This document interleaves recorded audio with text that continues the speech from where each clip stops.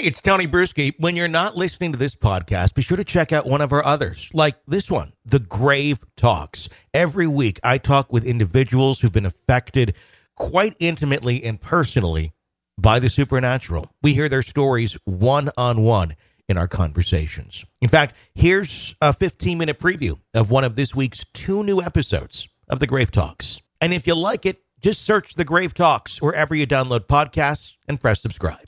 Today on The Grave Talks, horror at the Hinsdale House, a conversation with David Taylor and Christy Grisham.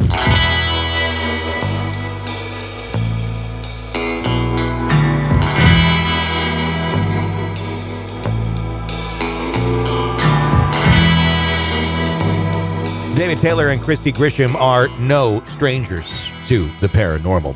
They have had many years of combined experience investigating and discussing the world of the supernatural, although nothing could prepare them for what they would encounter at the infamous Hinsdale House. They'd soon discover something much stronger and darker than they ever had experienced before. Today, we discuss their terrifying experience on The Grave Talks. Well, it started at a very young age.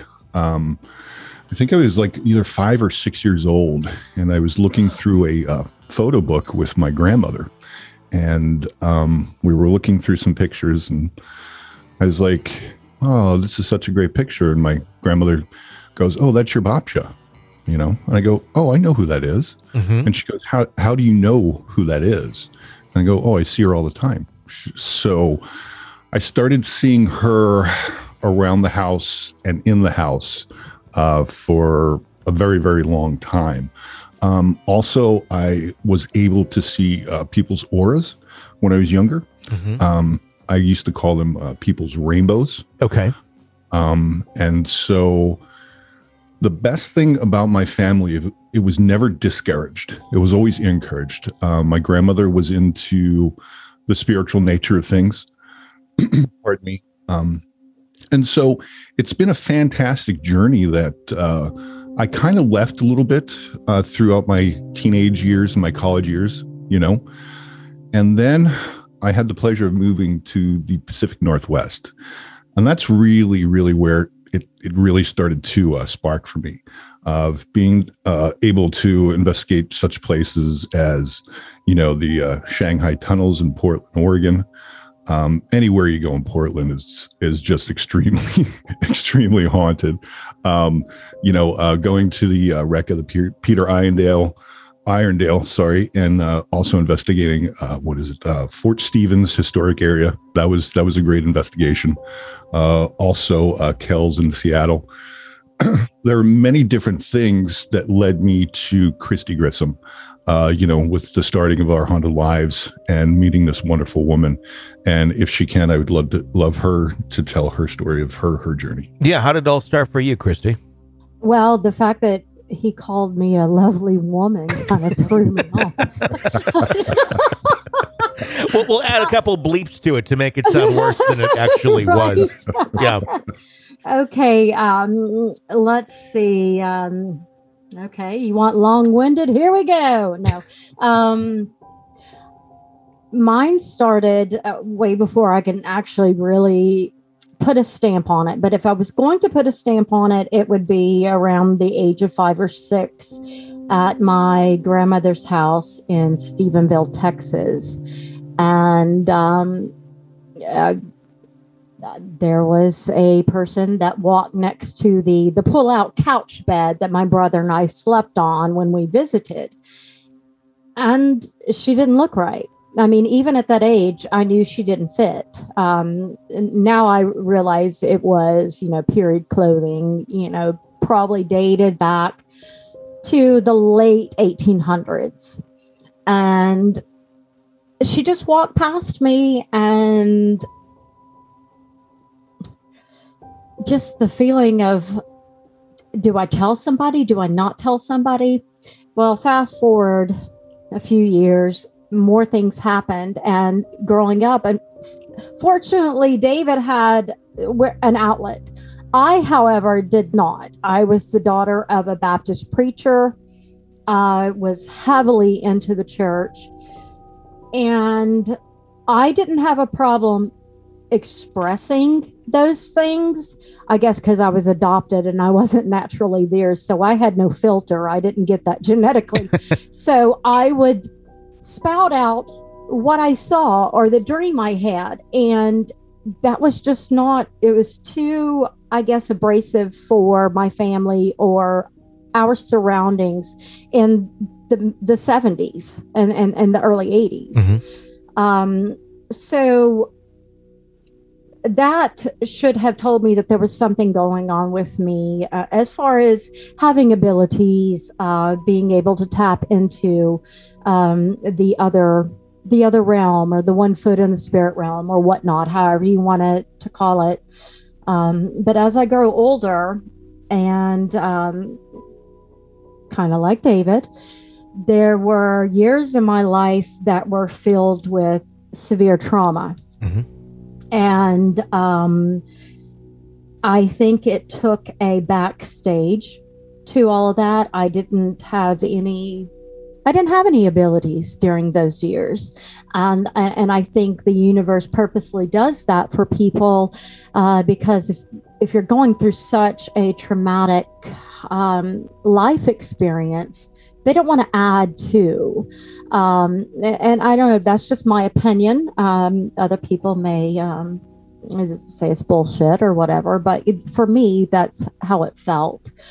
Then later on, I got into a stable place in my life, and it was like it hit me with a ton of bricks. Some of the shows started coming out. What was it called? The Haunting. Everybody knows The Haunting. Sure. You know? Yeah. And I mean, it's not like the first. Penn State with with Brian Beal. Ryan Buell. Yeah, I watched him and Katrina and Michelle Ballinger back before they were even what they are today. And it was just something there that I'm like, oh my God. It was like the light bulb went off. This is what I have, or some sort of the variation. And this is what I need to further research, because I was having entities crawl up my legs at night. I was having things come to me and try to speak to me. And in hindsight, they just wanted help. Mm-hmm. But it scared the shit out of me, you know? But apparently the universe deemed that I was okay to go forth with that type of thing. And now here I am with David. When you had those experiences, or you said something was crawling up your leg, and having these experiences with entities, these sort of things, if I'm understanding the timeline right, they started to occur once your life was kind of back on a stable track. Is that accurate? Yes. Okay. Yes. Now the thing crawling up my leg, it did seem a little ominous. Mm-hmm. It always waited until my boyfriend left the apartment to go to work, and I would think it was him coming back in, for whatever. Sure. But it wasn't him. and I did, at that point, I did reach out to the only thing that I knew to reach out to, which was something there in Charlotte, North Carolina. And I didn't have a really good experience with them trying to help me. And that could have been my lack of explaining what was going on, or they just, who knows? Mm-hmm. But it kind of left a bad taste in my mouth as to how to go forward with this. So I knew things were happening, but just as a child, as an adult, I was still in that same predicament of, who's going to believe me?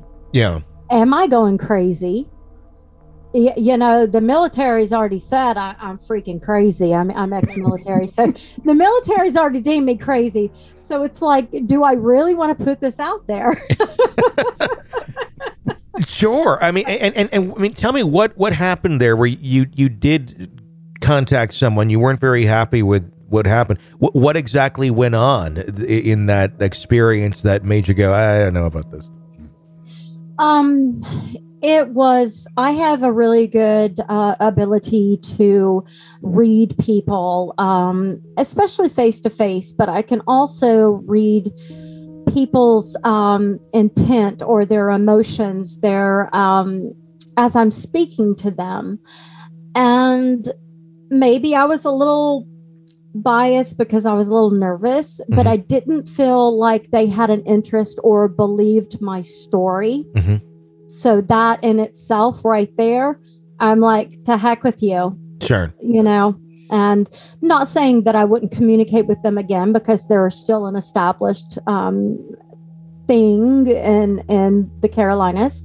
But that particular thing years ago, which was about 8 years ago, still stands out in my head. So when you're having these sort of things happen to you and you feel you're in a good place now, and you said everything kind of calmed down or just stopped while you were going through those years of trauma, and then boom, this stuff is happening.